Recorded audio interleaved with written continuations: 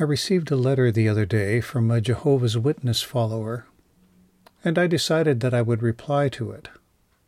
I'd like to share my reply with you in hopes that it might prove helpful to you in differentiating between historic Christianity and organizations that proclaim a different Christ and consequently another gospel. My scripture citations in the letter were taken from the JW's New World Translation. While it does contain some serious deviations in translation from the original languages, the passages I quoted were not in question, other than translating the Greek word for Lord with the name Jehovah, which is unwarranted. So be aware of that.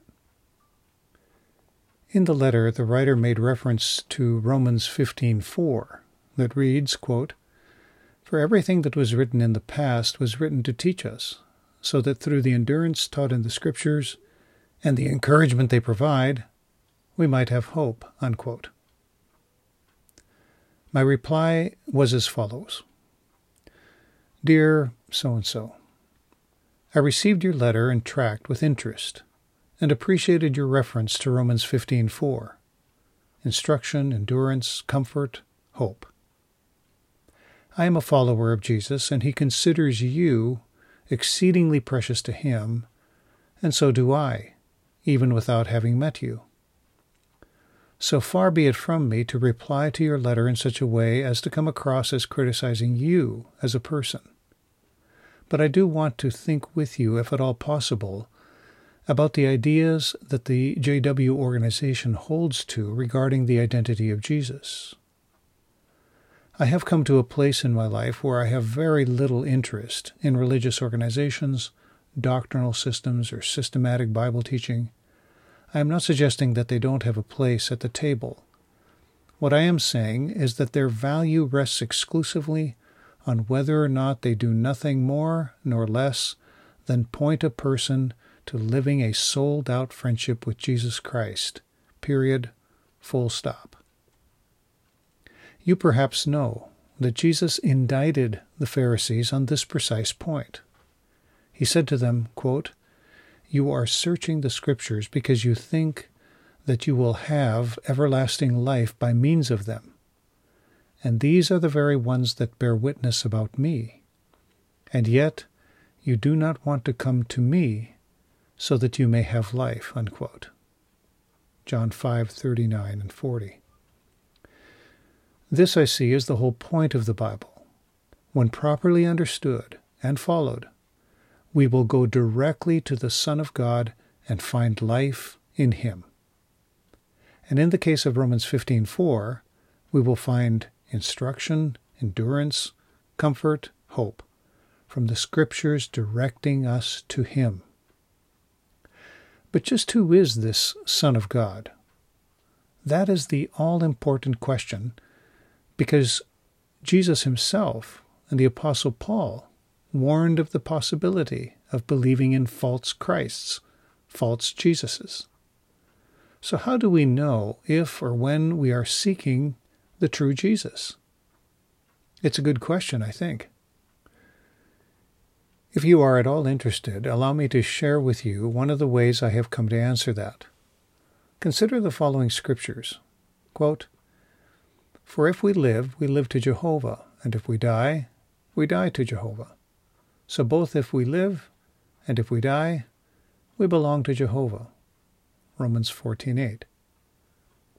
Quote, "So let no one boast in men, for all things belong to you, whether Paul or Apollos or Cephas or the world or life or death or things now, here, or things to come.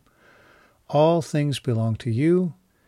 In turn, you belong to Christ. Christ in turn belongs to God," unquote. That's from 1 Corinthians 3:21 through 23. Quote, "If anyone does not have Christ's Spirit, this person does not belong to him," unquote. Romans 8:9. That passage implies that anyone who does have Christ's Spirit belongs to Christ. Another passage, quote, "Moreover, if you belong to Christ, You are really Abraham's offspring, heirs with reference to a promise, unquote.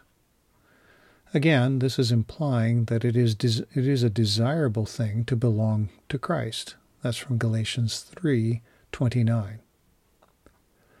So what have I learned from this? What is my point? First, as I see it, what you belong to is your God, because you have thereby yielded ultimate worship. Hence, I belong to Jehovah. He is my God because I have yielded my whole self, all my worship to him. But the above scriptures also make it clear that I belong to Jesus Christ. And here's the rub.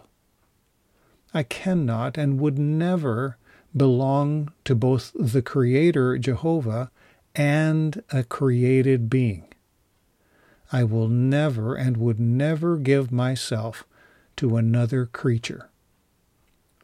So either the biblical writers were wrong and even blasphemous in telling us that we belong to Christ, a creature, or Christ himself, while begotten, was not created, and is one being with the Father, Jehovah.